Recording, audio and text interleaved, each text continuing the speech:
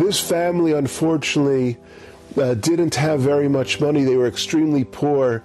But the parents always made it their business to bring a simcha into their home, especially as it approached Shabbos Kodesh, for their little children to realize the beauty of Chemdas Hayamim, the extraordinary day of Shabbos.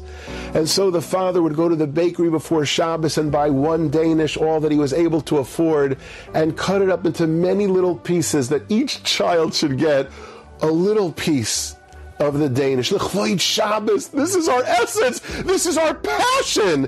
It is who and how we have to define ourselves. And that's what took place every Erev Shabbos. Each child got a little piece of the Danish.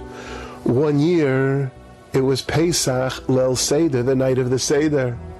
And in the middle of the Seder, middle of Haggadah, the 5-year-old daughter, a 5-year-old girl, came to the table and made the following announcement to her family.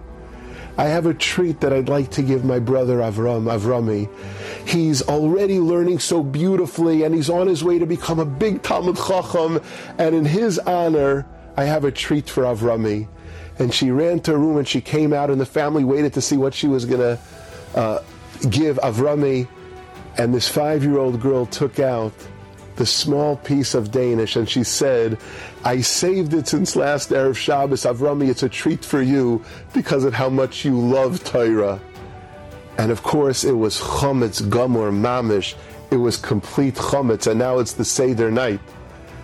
The father looked at his family, and he looked at his 5-year-old, and the first thing he said to her was, how special it is that you have that feeling, that ahavas HaTorah, that simchas HaTorah, that eish das, that passion in a 5-year-old, that's what you want to give Avrami and reward him because he's on his way to loving Torah and becoming such a Talmid Chacham. And after he spoke the words that we would say epitomized Hidur Mitzvah, he then explained, since it's Chometz Gomer, they had to dispose of it and get rid of it.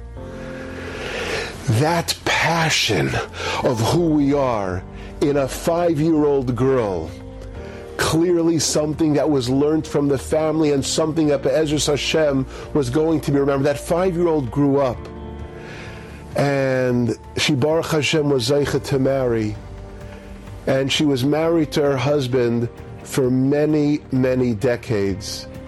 The name of her chassan, the name of the man she married, Moshe Feinstein.